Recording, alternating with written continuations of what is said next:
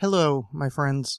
Welcome to this edition of the Alex Cast. I'm going to give you a bit of a preamble. Please listen to it because I love you and you should love me in return. Tonight, the wonderful Lillian came back on the show and we had a boffo conversation.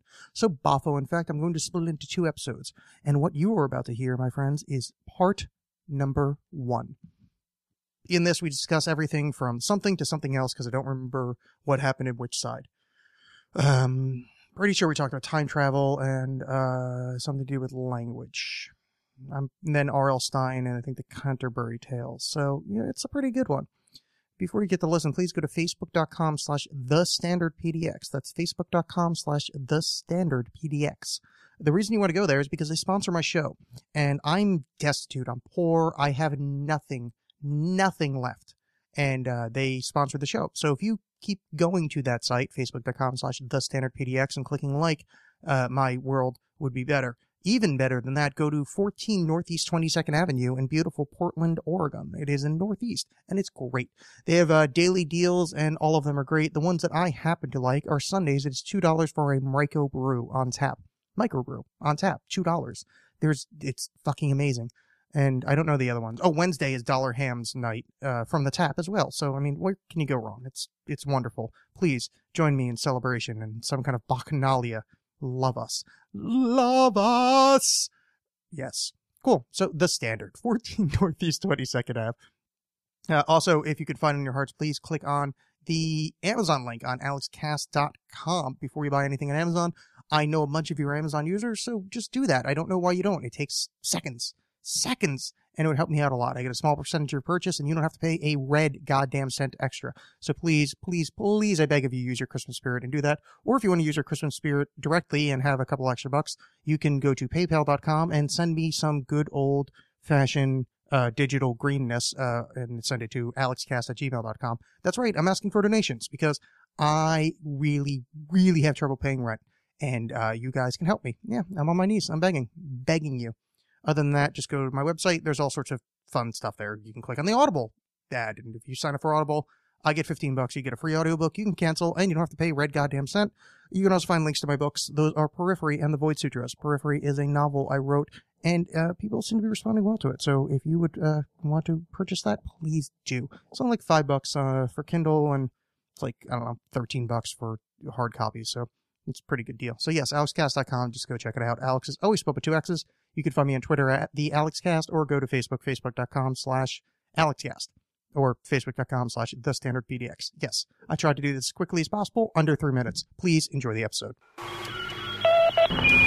Houston, Tranquility Base here. Eagle has landed. Oh, please, no, Lord. Welcome to Wormhole. It's like a time hole. It's like a space war. Welcome to Wormhole. It's like a time hole. It's like a space war. Film 11. One of these days. All right, that's it. Hello. My name is Alex. In Latin, Saue. Miem nomen ist Alex. Auf Deutsch, mein Heißer ist Alex. Je m'appelle Alex. Tout appelle comment? In Klingon, Entschuldigung. Lily. Rochtak minok. Okay, I'm really bad at fake Klingon. You got me there. Oh, no, I'm really good at fake Klingon. And check this out. My perfect impression of everybody that thinks they can fight, and then it turns out they have asthma. Batlath. See, they can say Batlath really well, and then they fail to have any kind of masculinity, and because I'm one to talk. So that was Lillian, aka Lily, aka those are the only 2 things I ever call her. Hi. Hi. I know there's a lot of people that don't have invented languages under their belt to translate through this miasma of Klingonese and whatever the hell other. I'm pretty sure I fucked up every single one of those languages I attempted. I'm not sure. Some of them were close, but I'm pretty sure I got all of them wrong. So, audience, I want you to make fun of me for my really horrible other language skills. Mm-hmm. I had this dream the other night that wait, how much can I say about this? Oh no, that's not the one I'm writing. Part of this relates to a book that I'm writing, but it's not the book that I'm writing now. So it's going to be like 5 years from now if it ever comes out. So it doesn't matter. But I had this dream that I was dead, but I woke up in ancient Egypt. But it was like ancient Egypt, like kind of not like, it was pretty much towards the end of ancient Egypt. So the idea was, like they're like, they're saying some shit in Egypt to me, Egyptian. I'm like, oh fuck. So like the whole dream was this really frustrating, almost like running through water thing of me trying to, a combination of what little Latin I could remember, because Latin is sort of existent at that point, hand signals. But the problem is hand signals aren't going to mean anything because like yes and no most likely didn't like that. They probably didn't have nod up and down or shake back and forth for yes and no. So I had the whole dream of meeting someone, and thankfully the person I met spoke Latin. So between my remembering a few words in Latin and then kind of drawing in the sand, so he introduced me to the pharaoh or some top level guy. And the top level guy was trying to I couldn't find the way, and this was the really frustrating part, was I was trying to find a way to would it please you if I gave you a gift from my country? Because I couldn't figure out a way to say time. And then I remembered that fugit is time in Latin, or tempus is time in Latin, because I remember tempus fugit is time flies. So I was trying to find a way to offer my license or something, or my wallet or my phone, or and then so I offered him my phone, and he's like, he was like, oh crap, and then I was like, oh man, now I got to figure out how to explain to him that electricity and how it's not going to work pretty soon, because it sounds like this is a bum gift. So the whole thing was this really annoying dream of trying to figure out how to communicate with people, and then in the end it turned into him pointing at the picture of the gods on the walls and having him laugh when I said the wrong name. So I'd be like, that's Jehuti, aka Thoth, and he's like, and he was saying a name that was really close, and I'd be like, dude, what? I obviously wasn't gonna be mad because the guy probably runs the shit, but it was this really frustrating thing of dude, I'm from the fucking future and farther than you backwoods shitheads ever knew existed. I'm from the other side of the goddamn fucking Mera, because that's the only word I could think of for water. I'm way the fuck over there, and you Cometans are just sitting here like a bunch of jerks building fucking pointy things, and you're laughing at me because I didn't remember the name of stupid fucking Osiris or the hawk-headed one. That was the one that he stumped me on, and everybody was laughing. I like how you had this elaborate dream about going back in time to ancient Egypt, and you got hung up on how your Latin was bad, and you couldn't communicate with somebody. Well, no, I got hung up on the fact that I don't know a single word in ancient Egyptian. Well, yeah, that, obviously, but it's a semantics thing. Instead of running around and being like, "Whoa, pyramids! Look at this shit! Look at this shit! Look at this shit!" Well, that would have been the thing. But my whole concept is when people go, "Well, if you had a time machine, where would you go back to?" Their answers are usually shitty unless that time machine comes with a translation circuit, because you would be killed. They would murder you for walking there with threads they don't understand and rubber shoes. You're the quickness that you would be fucking slaughtered by these ancient savages. So language is really important. So, if you show up somewhere, and especially me, hey, look, there's a person that's probably close to 8 inches taller than our average male, different skin color, looking at an age that makes no sense. I don't think they would see somebody that I look to be in 30s, but to them being in your 30s, unless you're royalty, would be, you're supposed to be broken back, not I'm a fat guy. They don't have fat regular people in their 30s. Their minds would be blown. They'd be throwing throwing spears at me or whatever.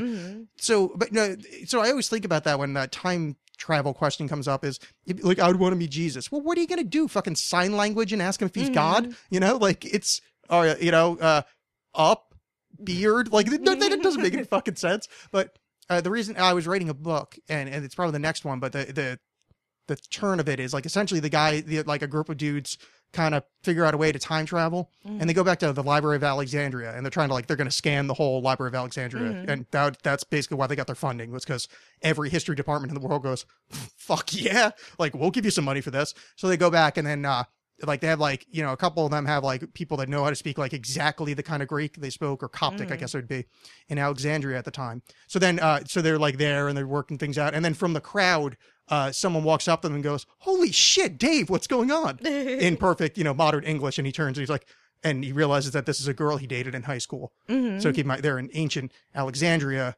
in a time machine, and then randomly a girl he went to high school with in 2000 something is there, and it's like this entire like everything just goes like tits up from there. But so that's why it's on my mind. Well, I think it's interesting to think that even if you went back to even like England, I'm pulling a number out of my ass, but like I don't know 400, 500 years ago, the version of English that they would be speaking would be completely incomprehensible. Speaking of that, can you turn your mic a little bit more towards your mouthfeel region? Is that better? Aces. Okay. You can hear that, right? There is a number, and I think I'm going to look this up because this is something I read a while. There is a number that says, wait, hold on. Yeah, the first time I realized that going back in time would kind of suck was in like 5th grade. I was reading that R.L. Stine book about the roller coaster that goes back in time called The Beast. And these kids like go on the roller coaster and they get off and it's like 1915 or some shit like that. And they get like hunted down, and it's not until they run and they find, or no, it's like I think it's the 30s. They run and they find clothes, and then they're like, okay, we're fine. But initially, everyone has this fantasy of time travel that you just go there and everyone's going to be like, oh yeah, this is cool. And then, but I don't know. It took R.L. Stine to teach me that. But then when I met R.L. Stine at Wordstock, like 5 or 6 years ago, whenever R.L. Stine was here, I was trying to talk to him about like, so like I read The Beast, and it like totally blew my mind about the concept of time travel, and time is like a mutable thing, and the reality of time travel and all that. And then he just turned to me and he just goes, The Beast is a real roller coaster. In Ohio, you can ride the Beast. That's awesome. Like, are you fucking kidding me, R.L. Stine? No, Like I've been waiting my entire life to tell you how much you blew my 5th grade fucking mind. Yeah. And then it's just like, the Beast is a real roller coaster. But he also spent most of his talk like talking weird shit about his son and saying like, oh, well, my son never liked my books. Or like his son wrote like a song for his new series that I've never heard of. But he's like, and now we're going to sing the song that my son wrote. It's the only thing my son has ever helped me with. And he just said these like really bitter asides, like they were nothing. And there weren't very many people in the audience, which shocked me because it was like, yeah, that's surprising. Right? You would think like, and I was one of the oldest people there too. If I had gone, I would have felt so uncomfortable. I definitely would have gone because I grew up reading R.L. Stine, but I do recall as I got older, I realized that I think I was the first person to read R.L. Stine that was age appropriate because I never met. There's almost no one my age that read R.L. Stine. Like it's like 3 years ish younger than me is where they really start running. But like people my age like just don't. It wasn't there. It's weird. Like I don't know why the fuck I found it, but like. Yeah, I would probably be, other than Mr. Stine, probably the oldest person in that room, Well, it was weird because, like, that was the year, I don't remember if you remember, there was a year that Wordstock was really, really big, and Gore Vidal was here, and they had all these huge names, and, like, nobody went. Oh, yeah? It was, like, totally dead. You could just walk up to, I forget the name of the author, but the woman who wrote, like, Queen Bees and Wannabes, the book that, Mean Girls was based off of. Oh, yeah. You could just walk right up to her and have a conversation with her. Oh. Like, it was pretty great, but it also, like, because Wordstock's been, like, pretty scaled down ever since then. But they had this really epic one year that they were tried really hard at. And so there was only, like, 20 other people waiting around to talk to R.L. Stine. Oh, that's fucked up. Yeah. It was very, very weird. And the entire time I was with my sister, and I was squealing like a motherfucker because it was R.L. fucking Stine right there. Yeah, that's kind of awesome. Yeah. Yeah, I got nothing to follow that up with. I just realized I was going to respond with something and it was about a different author. So I'm going to not say that out loud and save myself the embarrassment. I think the thing is a lot of people read it when they were younger and it was like, oh man, all the people in these books are like 16 or 17 and I'm only like 9. Like, yeah, there definitely was was an amount of that. These are the dealings of the older kids. That I remember when I was reading because they make out in the books. And I remember like thinking that it was really, really steamy action. And then when you read it, they're like, he kissed her harder. He kissed her hard. Yeah. They kissed hard. Yeah. I remember I read one of the Fear Street books. I wouldn't be able to recall the name, but when I was in college, so probably 23-ish, maybe 22, somewhere around there. I don't remember if I don't even know why this happened. Either way, I stumbled upon one, or maybe I actually bought it because it was like $1 at a store or something. I was like, I wonder what these are actually like, because I have very little memory of the actual books. I just remember loving them. So I picked one up, and it's really, really like there's almost nothing happens in it. Like I remember this being suspenseful, and there's like, there's like some sauciness and like, and as we're reading it, it's like, this is like literally nothing. Like this is just words on a page and there's nothing happening. Like I was kind of in shock because I thought it'd just be like, oh, it'll be a good story, but written for kids. But it's actually just a vapid nothing rolling out into the ether. Well, it's really fucked up now that I think about it. When I think about R.L. Stine, was that like brutal murder in Fear Street was totally okay. Yeah. But like the steamy sessions never got further than like kissing. Well, that's America. It totally is. Yeah. I just realized that like, I remember in one of them, like a girl gets strangled to death by her scarf and her best friend finds her the next day. And like the murders were really brutal. Yeah. One of them, like they scalded some woman to death in like a shower. And I think that's one of the cheerleader trilogies. Or I think, was the cheerleader one a trilogy? I don't know. One of the cheerleader ones. Yeah. They scald the girl to death in the shower. And Yeah, that's a bummer. like, and they strangle them, and they talk about how like their face is purple and their eyes are bulging out, and there's all these like these really gory details. And well, I mean, that's it's America. Yeah, we're founded by Puritans that genocided people. Like it's it makes that fits completely within our our national character. Yeah, no, I'm not disagreeing with that. It's just fucked up. Yeah. Here's my the year of English.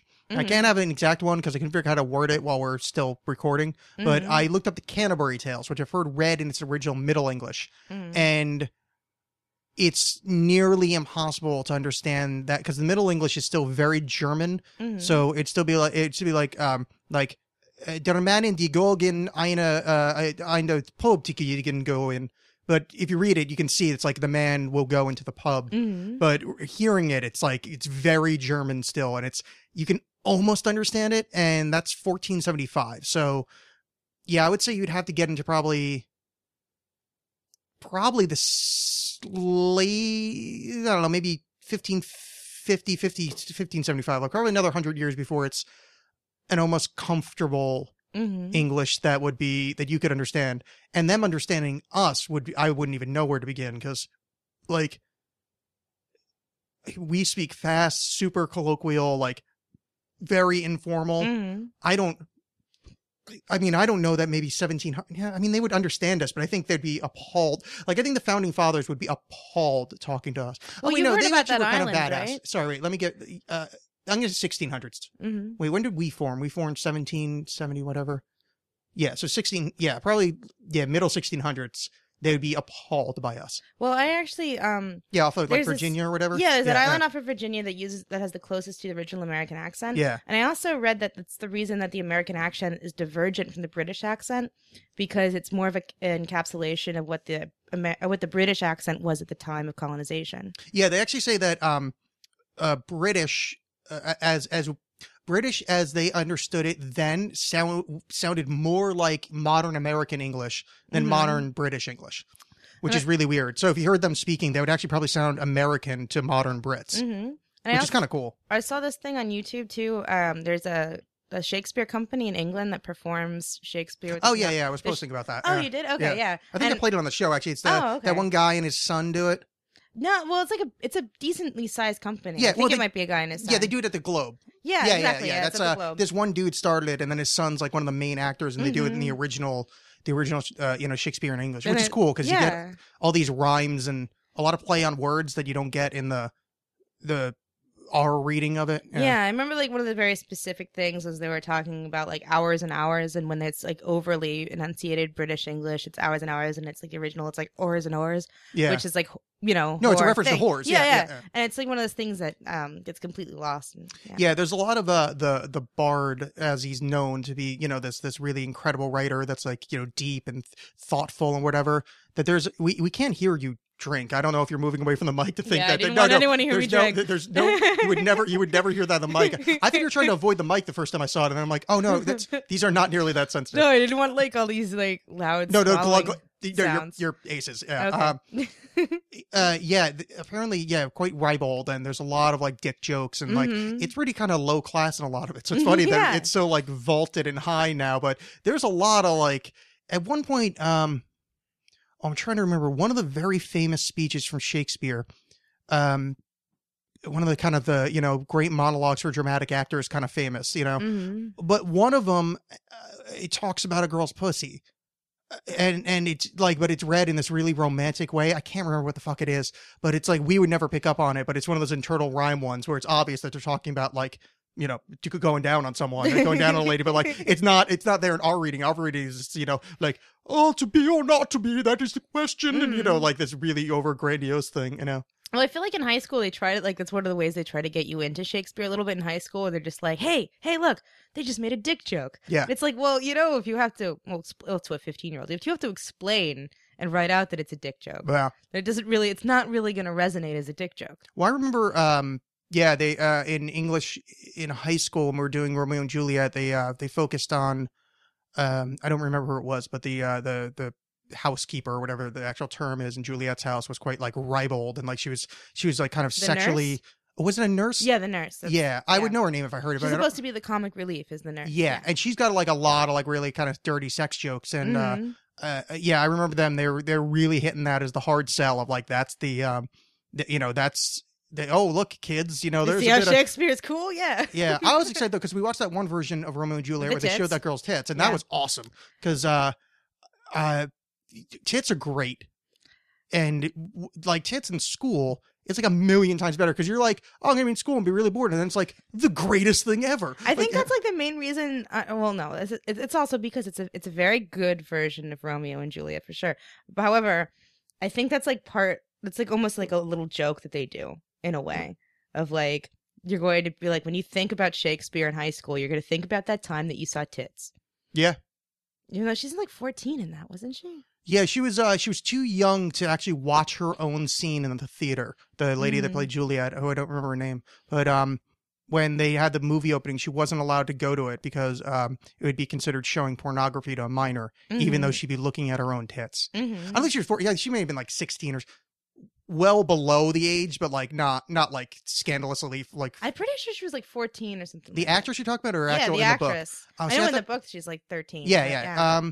I thought she was more like 16, but I could be wrong. I do remember the story that she couldn't see it in the theater, but I thought it was a little more a little more acceptable. Like there, you know, like certain states it might be legal, not like 14, not that line where it's like, ooh, you're really dancing on pederasty here. Like this isn't like, oh, they flowered young. Like this is like, like you're getting, this is getting a little fucking, you know, Jerry Lee Lewis creepy. Well, I think that I feel bad though that I think for a lot of people, like their main point of education they remember from Shakespeare in high school. It's like, oh yeah, there was tits in that movie once.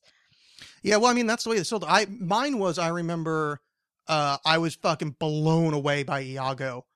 In Othello, I remember when he does that speech of, and I'm gonna misquote it, but where he talks about where he dropped the handkerchief in Desdemona's quarters. That's I think it was Cassio's handkerchief.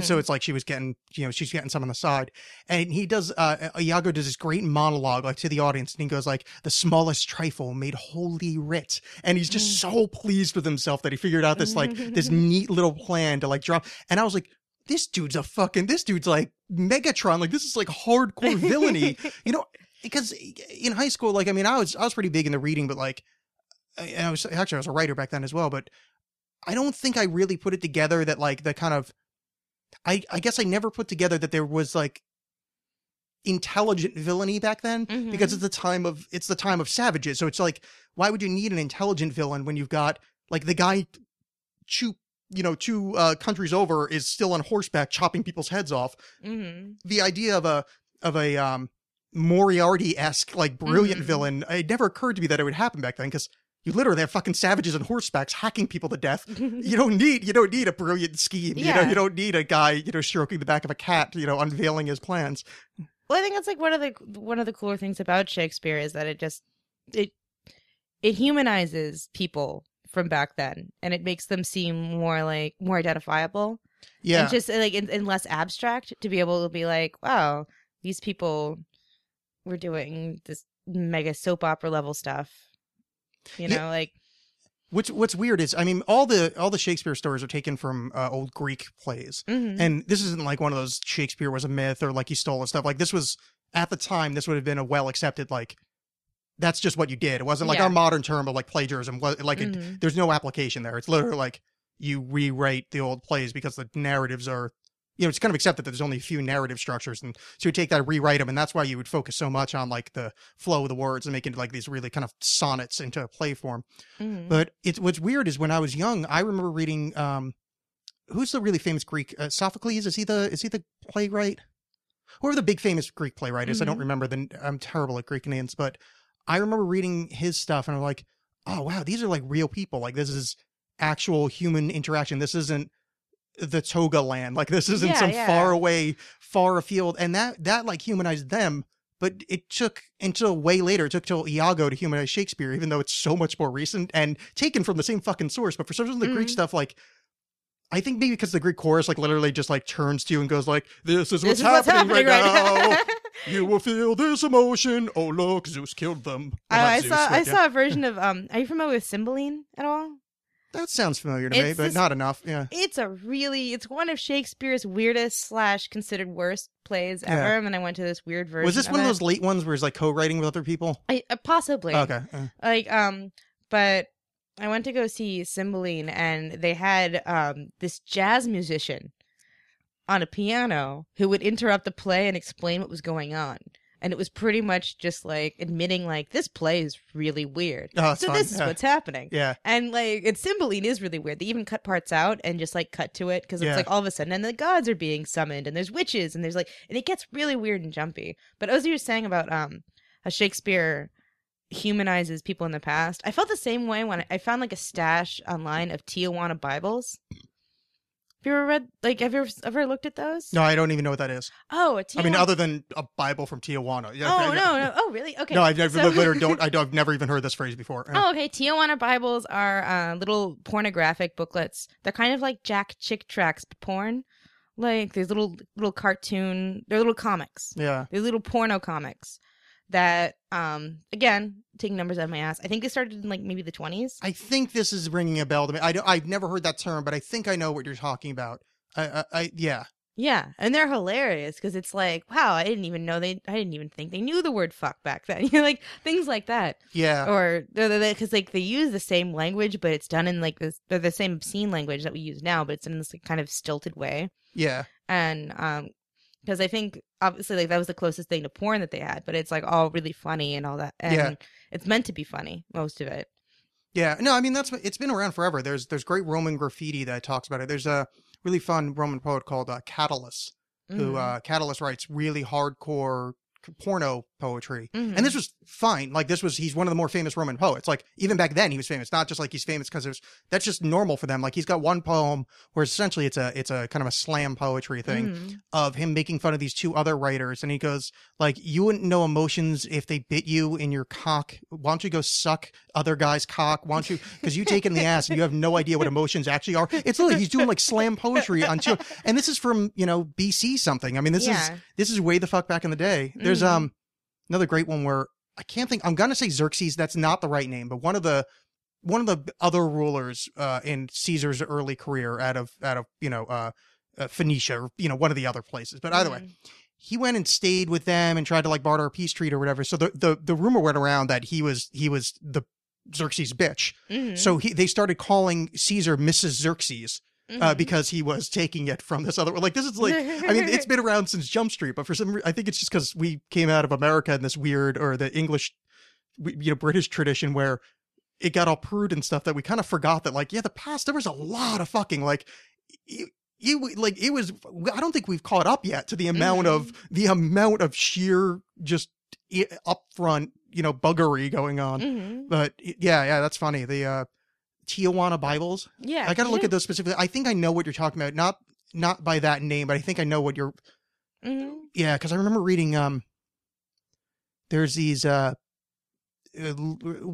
was photography? 1850. Something like that. Okay, so I'm going to say 1810 then, just to make sure it's well before photography. No, fine, 1790. Sure. Because there wasn't like daguerreotypes or like lithographs, but there was these they had like pamphlets, these lurid pamphlets which described ladies in less than clothed positions, and they're these really great, but they're written hella ankle going on, yeah. yeah, but they're written in this like this cowboy American parlance, like it's really kind of illiterate though literate speech. There's no education here, so there was the and it starts off with the curve of her bodice, the bulb of her ankle, like this, and then it moves to the good stuff. But the good stuff is written in this really fun, like, it's childish in a way, but it's so. I mean, it's not. It's the longings of a man, but it's because it's like written in this time of kind of. Literally, probably this person doesn't have education. Like, he learned how to read, and that's better than most people. So it's this really childish way of describing things. So there's really, the roundness of the roundness of her breast, and then the roundness of her ass, and the roundness of her thigh. Like there's it's just like there was like 6 words that were used, so like just all kept repeating. Well, that's how it is in the Tijuana Bibles. Yeah. It's like, and I want to apologize to my mom in advance because I know my mom listens to this every time I do it. But they're talking about like it's like, what are you gonna do? You gonna put your mouth on that cock? Bet you're gonna put your mouth on that cock. Oh, and yeah, it's yeah, like, yeah. And it's like, because they didn't have words. Well, they did have words for it, but it was very simplistic because just saying that was enough. Yeah. And it's so funny. Well, it's like R.S. Stine, reading about the passion of the kiss, because you're not used to it. It becomes your oh yeah, they kissed hard. You become inflamed, and now we're completely numb to it in the society we live in. But when you're reading a Tijuana Bible or whatever, it's this is the Randy of Randy. I mean, this is the highest of like when I was a young man coming into my own. I remember I had a stack of, I don't know where men of my age found it, but Playboys. I had a bunch of them, and these were like, oh my God, Playboy. Like, wowzers, was this like the height of erotic, power, and there's nothing can be better. I can't even imagine getting remotely aroused looking at a Playboy now. Like, it's just not even like, it's just like, oh, wow, that lady's pretty. Like, it's just, it's like the circuit doesn't even fire. But back then it was the holy fuck, I was young enough the very first time I saw a Playboy to just be like, people want to look at ladies naked? What the hell? Like, really? What the fuck? Like, wow, people pay for this? Like, why? Like, I guess there's words here too, but it's like, yeah, it's like women aren't wearing clothes and they're just like posing around on silk things in front of waterfalls and stuff like that. And it's like, people like that? God, people are weird. I mean, maybe it's our. I think it's different if you're a guy. Yeah, I was gonna say, I think maybe my Y chromosome expressing itself well, early. I don't know. Yeah, I was really young too, but like. No, I remember like being really young and having this. I think a lot of guys did, but like I remember I wanted to see my mom's tits. Not that I wanted to in like a. It wasn't. I mean, it was sexual, but not like a sexual and like an adult sexual. It was just a mystery, like this is impossible. You're not made the way like I was even like as young as I can remember. I had the thought that like dad and older brothers are just like, oh, they've just got like grown up my stuff. Like it didn't like, it was not like I thought there was going to be like this other thing that would happen. But mom, like boobs, like what the fuck? Like, but so I was like, not like obsessed with her, but like I remember this thought, and I was like, not obsessed with the wrong word too, but fascinated by the idea of naked woman. They were just like, this must be the holy of holies. This is the thing to be achieved. And I mean, I probably don't disagree with my 4-year-old self all that much. Certainly the some of the mystery has been taken away over the years of getting old enough to buy alcohol. I didn't want to finish that sentence because now I'm thinking that your mom's listening. Hi, Mrs. Cooper. Because I was going to say something really horrible there, and then I went, no, I call it an audible. Sorry. But speaking of horrible, but I was going to say about well, please. this also goes back to that whole like the way that the female body is so venerated, and when you are a woman, you see that, and it's like, I don't know. I guess it's probably different seeing it as a woman and seeing it as a man when you're young. When you're young, yeah, and I think when you're older, actually when you're older as well. But like, if assuming, and I'm not trying to be an elitist here, but like, I'm not an idiot, so like I do understand that like there's an entire different aspect of a woman walking around with woman bits and a guy. Like I know the world looks at me drastically different than looks at a woman. God forbid she's particularly attractive or particularly unattractive. Like, Jesus, the amount of attention you got to deal with, it's, like I dig, like I get that. So there is a certain but when you're a kid, that doesn't make a lot of sense. But there is that kind of nascent idea. But there's a weird option with that too, that it's always been that way. Like even in like the matriarchal societies, like really early on, like pre-city building, there's always been like the female worship, and it's always been, I think it's because there is such a drastic difference, always been based on, kind of the body as like this major component. So it's weird. It's almost like, it's like ingrained on a certain level, where like those early fetish dolls, like the earliest religious dolls, are just these, they call them, calipigian statues, where this chick, just these giant asses and just huge boobs and big childbirth and hips, like these monster, like just sexual tokens, and that's literally like the earliest shit we know of ourselves, or like we liked eating buffalo and we liked like biggins, Yeah.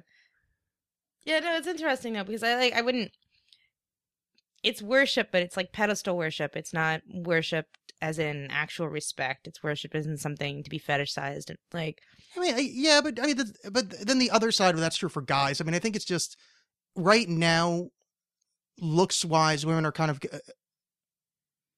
I mean, again, it's been that way for. What I'm saying is, like, guys have the other stuff of that, where we get kind of thrown in a corner for other ways, but not like in a positive way, like. The lifting of heavy things, or the killing of a spider, like, the typical big, strong male thing. Like, I don't want to have anything to fucking do with that. As much as like, if I was like a lesbian chick that looked good, I don't want some fucking creepy dude looking at me. Like, I don't want that. Well, I don't want some lady making me want to carry something. Like, I get that it's been ingrained, but like, it's not nearly as like social faux pas as like, if I said something that was the stereotypical female thing, I don't know, whatever the fuck one of those is. Do you need help with something because your hips are slightly lower than my center of gravity, and therefore I can lift more? Like, it'd be like, oh, you fucking, you hate women. But you can't just take you just can't take an aspect of oppression when it's special. Oh, no, and you can't you can't just reverse it. And No, I'm not saying the same. I'm just saying there's the other side of it is true, and it's as we're approaching a lot more kind of aware people of trying to treat women with the respect due to all humans, because I don't know if a lot of guys listening understand this, but women are humans and deserve the same respect as you or your friend Dave.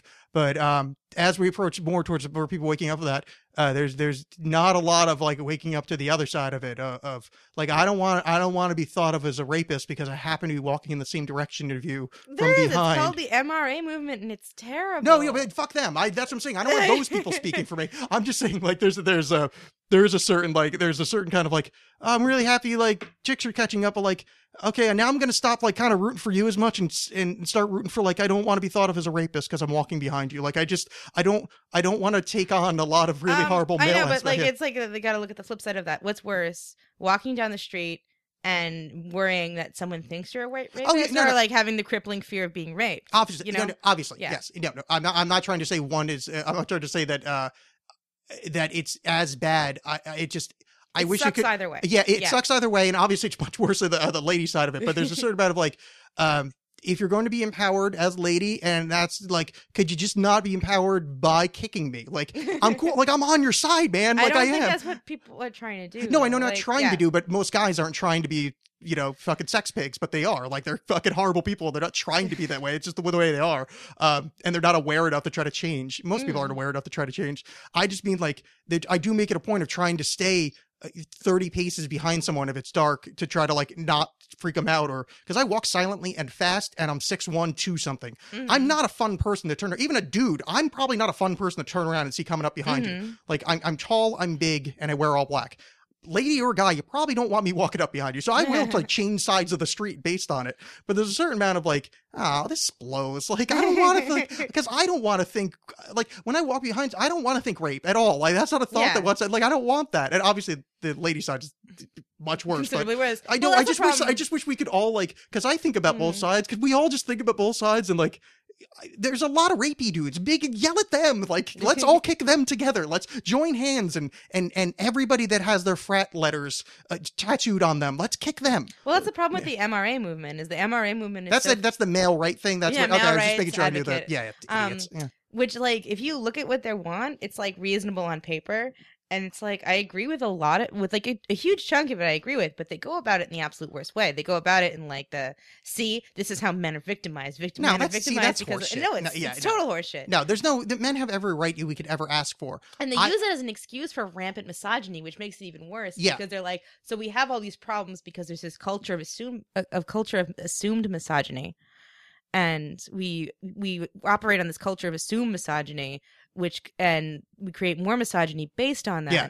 Which like it's like this becomes this weird cycle, and it's like, how fucking stupid are you? But Really? That's what I mean. Like, let's all just join together and stop dealing with shitheads, and let's just be human beings to each other. Like, I'm not like I really have no difference between like lady and man. It's like you just have to be a good person, or at least or at least interesting. I don't care if you're good. Just don't be boring or shitty, and then you're aces. I don't care about which parts you're born with or like what your worldview is. Like, let's just be cool. So let's just join together and stop being annoying to people. And the men's rights, that's absurd. I want politeness rights. It's going to be male and female joining together, or whatever the third option. I know Germany's adopting one of those. Like it's.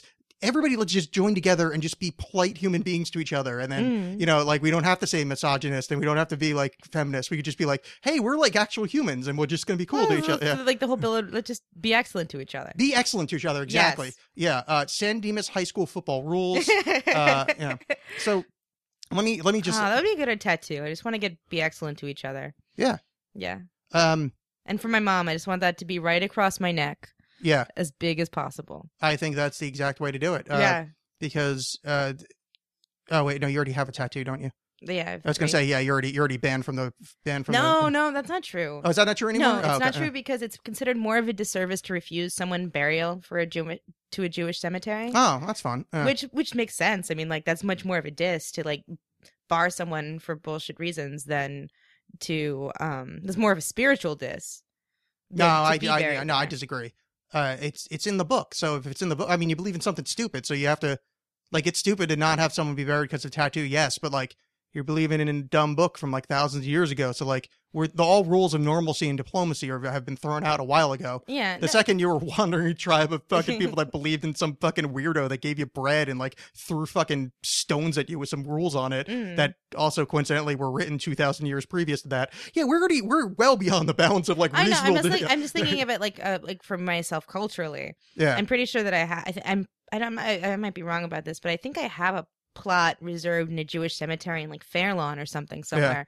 And because it's that's a really important part of my cultural heritage. Yeah. And regardless of the book and the magic bread and all that crap, like that's still been a very important part of my heritage, and like I respect it, you know? Yeah.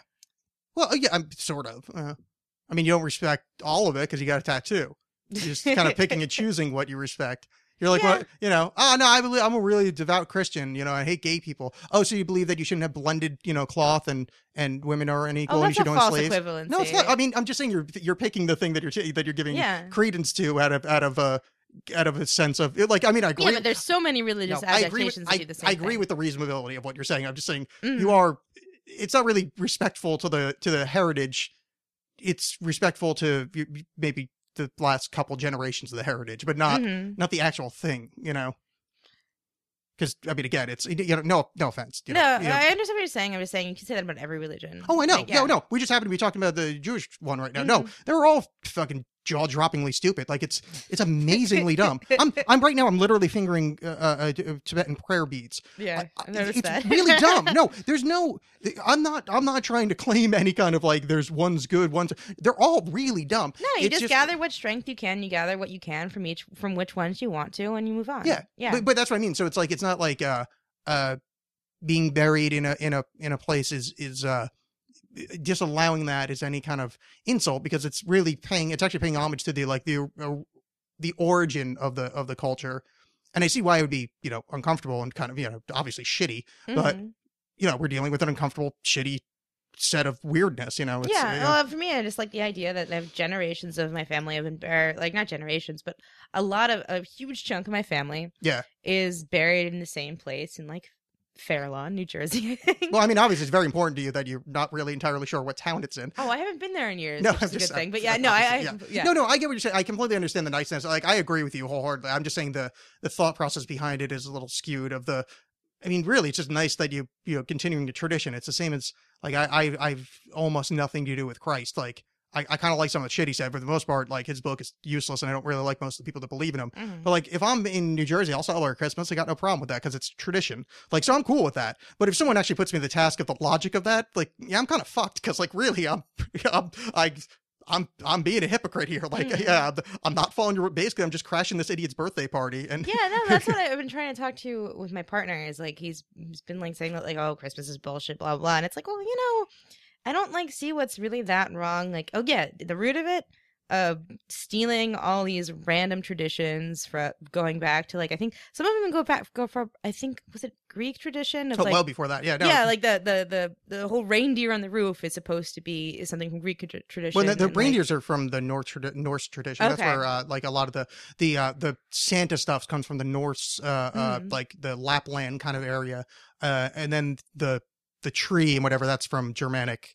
Yeah, we stole a bunch of shit from all these. I mean, the whole thing. They stole like a bunch of different traditions, tried to unify it under the umbrella of Christianity, and like, and you know what? Like, just as far as like you get together with the people that you care about and you give them presents and you like you care about each other for a day, just because it's like mandated, or it's not mandated, but just because it happens to fall in some part of the year doesn't make this oppressive, you know? Does that make sense? No, Like- no, I agree with you. Like Yeah. I'm fine. As long as you're celebrating under the auspice of, as long as you're not crashing a dude that you don't like's birthday party, I'm fine. If you're like, oh well, I'm just gonna have a Christmas, like it's got nothing to do with Christ. I want to have presents and have fun. That's cool. But if you're actually trying to observe the birth of something, well, Like then you're Christmas doesn't even make sense because it's not even at the right time. Yeah, but I mean, then this is where that's where hypocrisy would come in. Like if you're actually trying to show, like if you show up to church once a year and like think it's important, and not because of family importance, like you think like, oh, this the holy thing is important. No, then you're a hypocrite. But if you're just like, dude, I want to have fun with my family and do some presents. Fuck yeah. Yeah.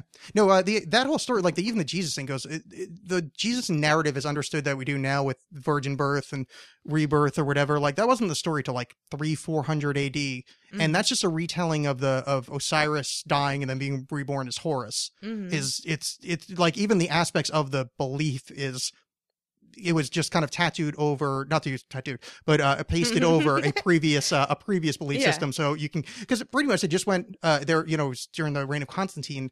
They went, Egypt isn't believing in our shit, and they go, well, weirdly enough, Jesus, that whole story with Mother Mary. Well, that it turns out that's Isis. Jesus is actually, his dad is Osiris and Jesus is Horus because he's being reborn. Yeah, weird. It's so odd that we didn't think about this before. And you know what? Like, fuck it, because it's like as human beings, we have this tradition now. You know? Exactly. Like, Fair. and it's just like it's something that we have. Like, I would say even like largely as an American tradition that, or not, or our version of it is the American tradition. Because I was thinking about like how in Japan, where a lot of people aren't even Christian, and they celebrate Christmas and they celebrate it secularly, like yeah. Well, they get fried chicken or something. They do KFC. Yeah. They actually have to order like weeks in advance. Exactly. Yeah. The version of Christmas that we understand as a winter festival, giving presents, Santa, all that stuff is really, that concoction didn't happen till well into America. Like Christmas wasn't a big holiday until American settlers, because you had this long winter in really shitty conditions and there's not a lot of people, is they needed something to do over the winter so they didn't go all The Shining and start chopping up their friends.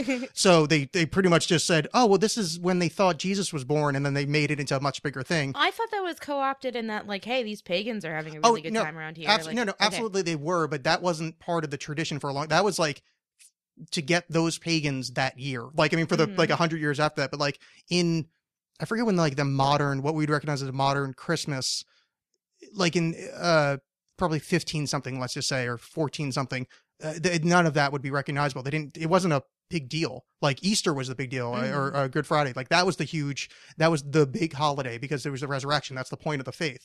Well, him being born wasn't a big deal. What I thought was really interesting is, well, like when I was living in Prague, how you kind of think that like these Christian holidays are kind of the same across the board, and then you realize that they're not. Like how in the Czech Republic they had Saint Nicholas, which is obviously yeah, and but they also had, I forget the name of the guy. I forget the name of the guy, but there was this demon. The Krampus. It was the equivalent to the Krampus. It wasn't the Krampus, but it was the equivalent. And so there's also Black Peter? It might have been similar. It might have been like Black Peter. Because Black Peter's the other one. The Krampus, Black Peter, and there's they're all just variants of that name, but those are the two like kind of like Saint Nicholas is Saint Nicholas, like like the but it's not Santa the Claus. crunch, it's a slightly different. No, that's what I mean. But then there's like the Crunchus and Schwartz Paul, like they're all essentially the same archetype. But I thought it was funny that like we go to a Christmas market and there's all these children like smiling at a toy store and they're all hanging out with Saint Nicholas, and then like right next to them is this really elaborate demon, like really metal, like giant horn demon guy, and all the children are just like smiling and like saddling up to this scary demon. Yeah, well, that's a Krampus. Yeah. That's and it was the same thing with Easter. It's like they had this thing where you were allowed to whip women on Easter. Yeah, there's another one where the original Easter Bunny, I think, stole children. In the early like when they first stole the Easter celebration and turned it into Easter. They kind of kept some weird fucking overlay, and there was almost like a bad kids get coal thing, but in this case it's like bad infants get stolen by this horrible man-eating rabbit, like in a Monty Python-esque way. Well, it's just like that whole like I don't know, the whole remember the reason for the season thing is like total bullshit. Yeah, well, I remember the reason for the season. It's just unfortunately I had to read about it later and teach myself. So yeah, exactly. Yeah. Like most people don't even know that it's just pretty much like, hey, winter sucks. Let's get together and not hate winter so much. Yeah, and I mean, like literally, if we were in what's weirdly oddly enough, I was talking about the 1700s or the 1500s, not recognizing Christmas as its modern form.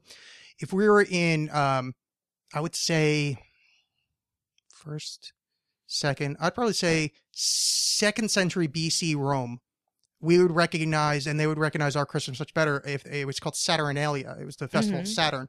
And they hung up, I don't know if they hung up mistletoe, but they hung up an equivalent of mistletoe. They decorated their house. It was given presents. Saturnalia literally was Christmas. It was on December 25th. Like, it's the holiday we celebrate now. But Jesus hadn't been born yet. I mean, it's just complete, like, it's the exact same thing.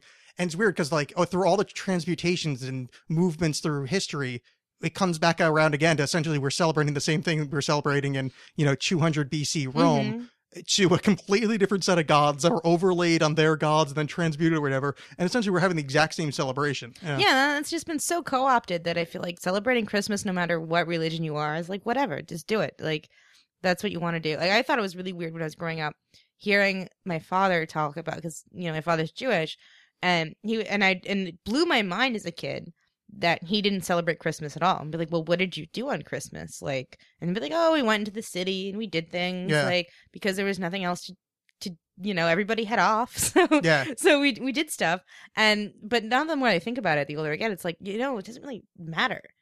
Like, because it's not, the whole connection to Christ is so tangential, Yeah, I mean, I wouldn't mind if they changed the name a little bit, like Xmas.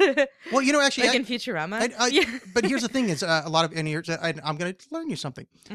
Xmas was actually a more Christian name than Christmas. X is ksh in Greek, so it's Christmas. Yeah, and it was a way to essentially that's where the sigil of the it was Xmas before it was Christmas, wasn't it? Yeah, Christmas, and that's where the sigil of the fish was utilized, where it was an X with the fish, and then that's the ichthus. But so the X mass is a way to kind of give a variable to the mass. I don't even think they had algebra at that point, or probably the letter X. But the idea is like this was kind of a hidden way to do it because you would have to go through the Greek to figure it out that it's Christmas. And Xmas is actually predates, maybe not predates, but like it's a very Christian based. Like this is a super holy term. It's not. No, I was thinking just Saturnalia is fine, or Festivus. Like you just. Yeah, even Festivus works. I just think people would get a lot less pissed off that on you can even say on Christmas Day my family celebrates Festivus. It's the exact same thing. Or I celebrate I celebrate Winter Festival. Oh, that's another reason that whole bullshit about like, oh well, happy holidays. Don't you mean Christmas? And it's like, no, man, don't you even know what fucking Christmas is? Like, do you have any fucking clue? Okay, no. Here's the worst part about happy holidays. Maybe not the worst because yours is equally bad about that.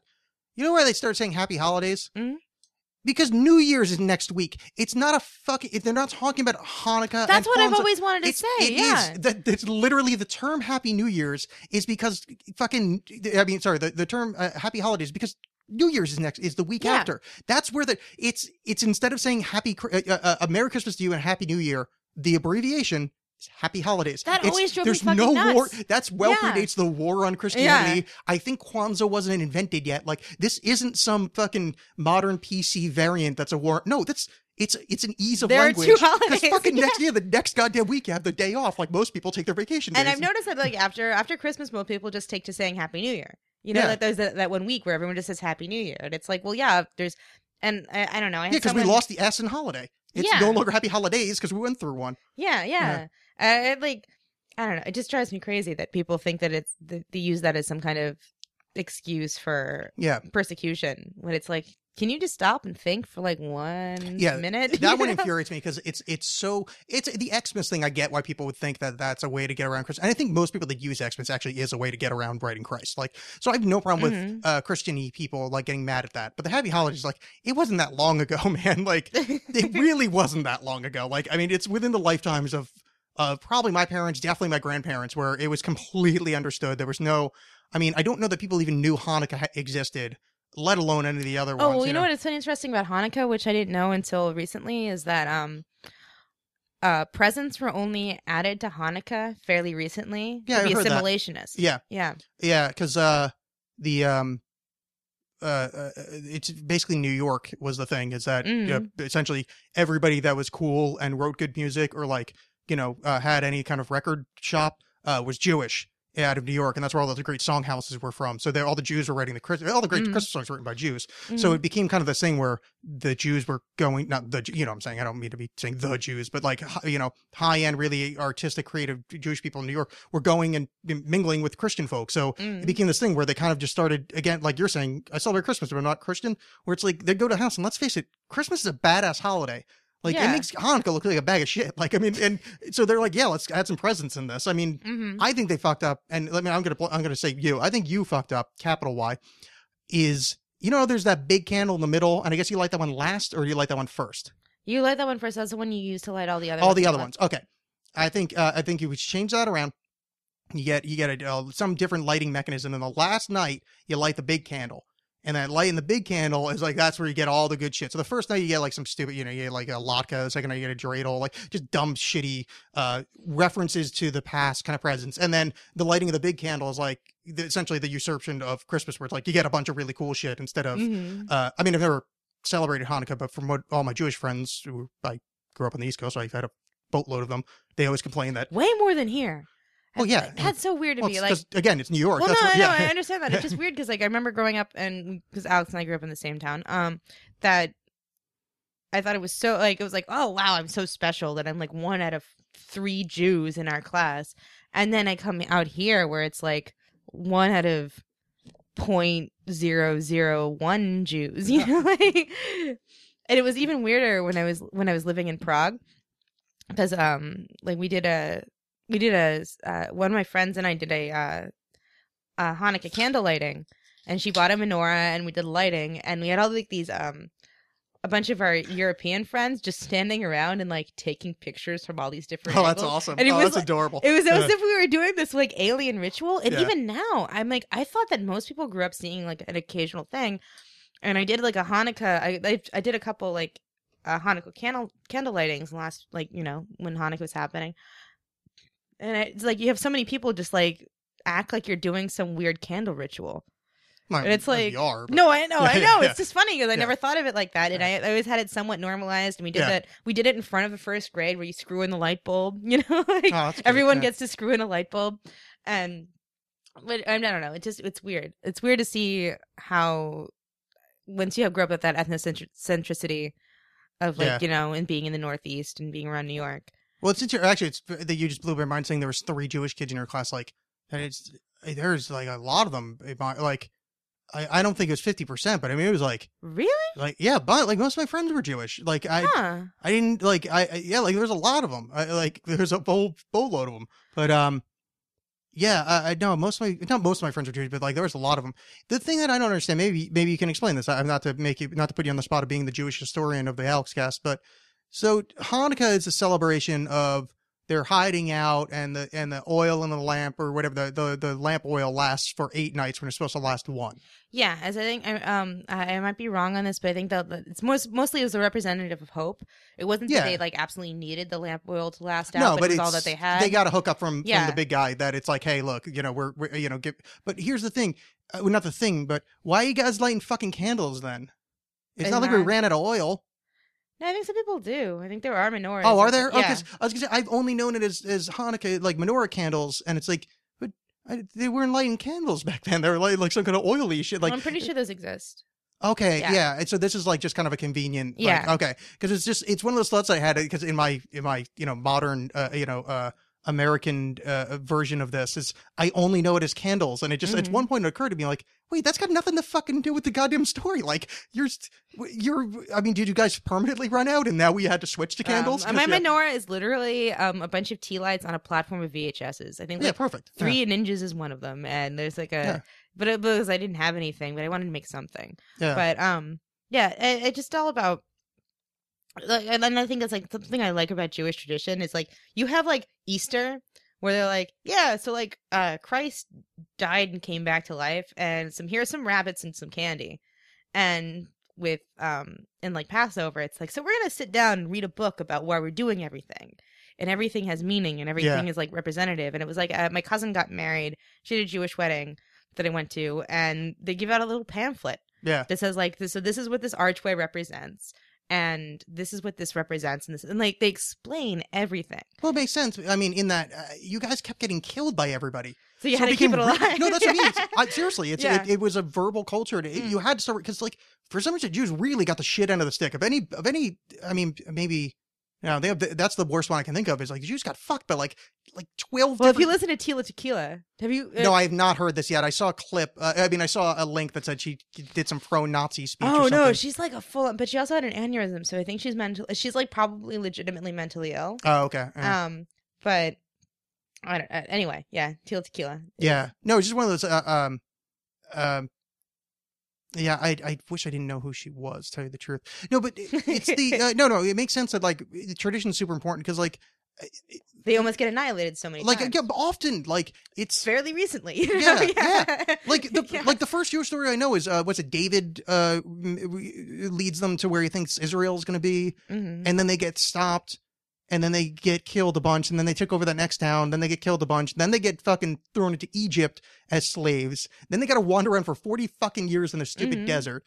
There's probably some other shit. Well, God tested the shit out of his chosen people. That's why they're the chosen people. The Middle Ages got really, it wasn't working out. Well, it didn't work out well for anybody, but still the Jews were involved in anybody. And then we had that little, in the 20s and 30s, the little dust up over in Europe. So yeah, it makes a lot of sense to me that would be a culture that like makes a really big deal about carrying on. Oh, and there's just so little bullshit, and that's like that's the thing. Like growing up with Christianity and Judaism, like at a pretty early age. When I was really young, I didn't really get it, but the older I got, the more I appreciated Judaism because there's just so much less bullshit in it.